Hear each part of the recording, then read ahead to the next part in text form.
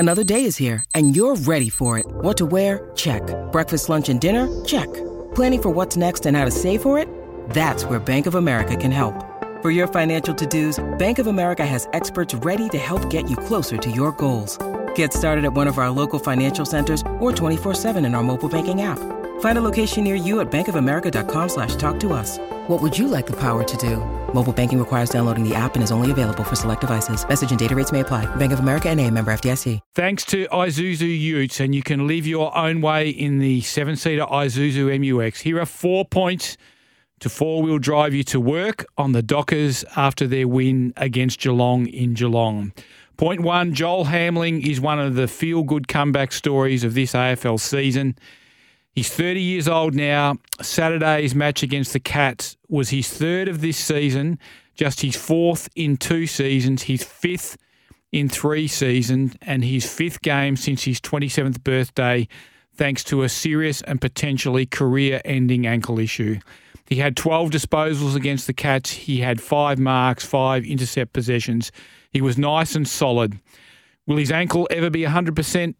Again, probably not, but he's a pretty good first fallback option for Freo if one of their key defenders goes down, as Brennan Cox has.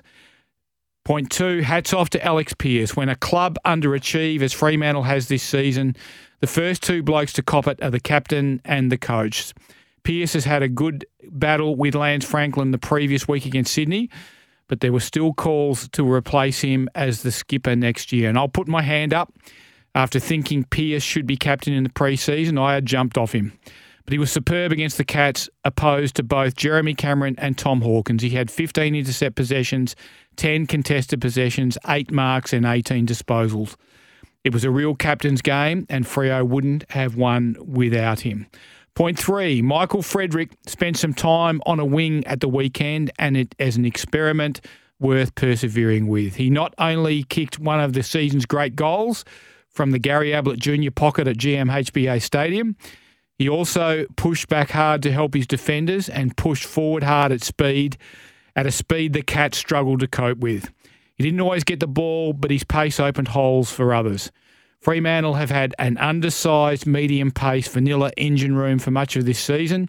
Frederick adds X factor to it, and shifting him would still leave Sam Switkowski, Michael Walters, Lockie Schultz, and Sam Sturt to play in attack. They all bring something to the table.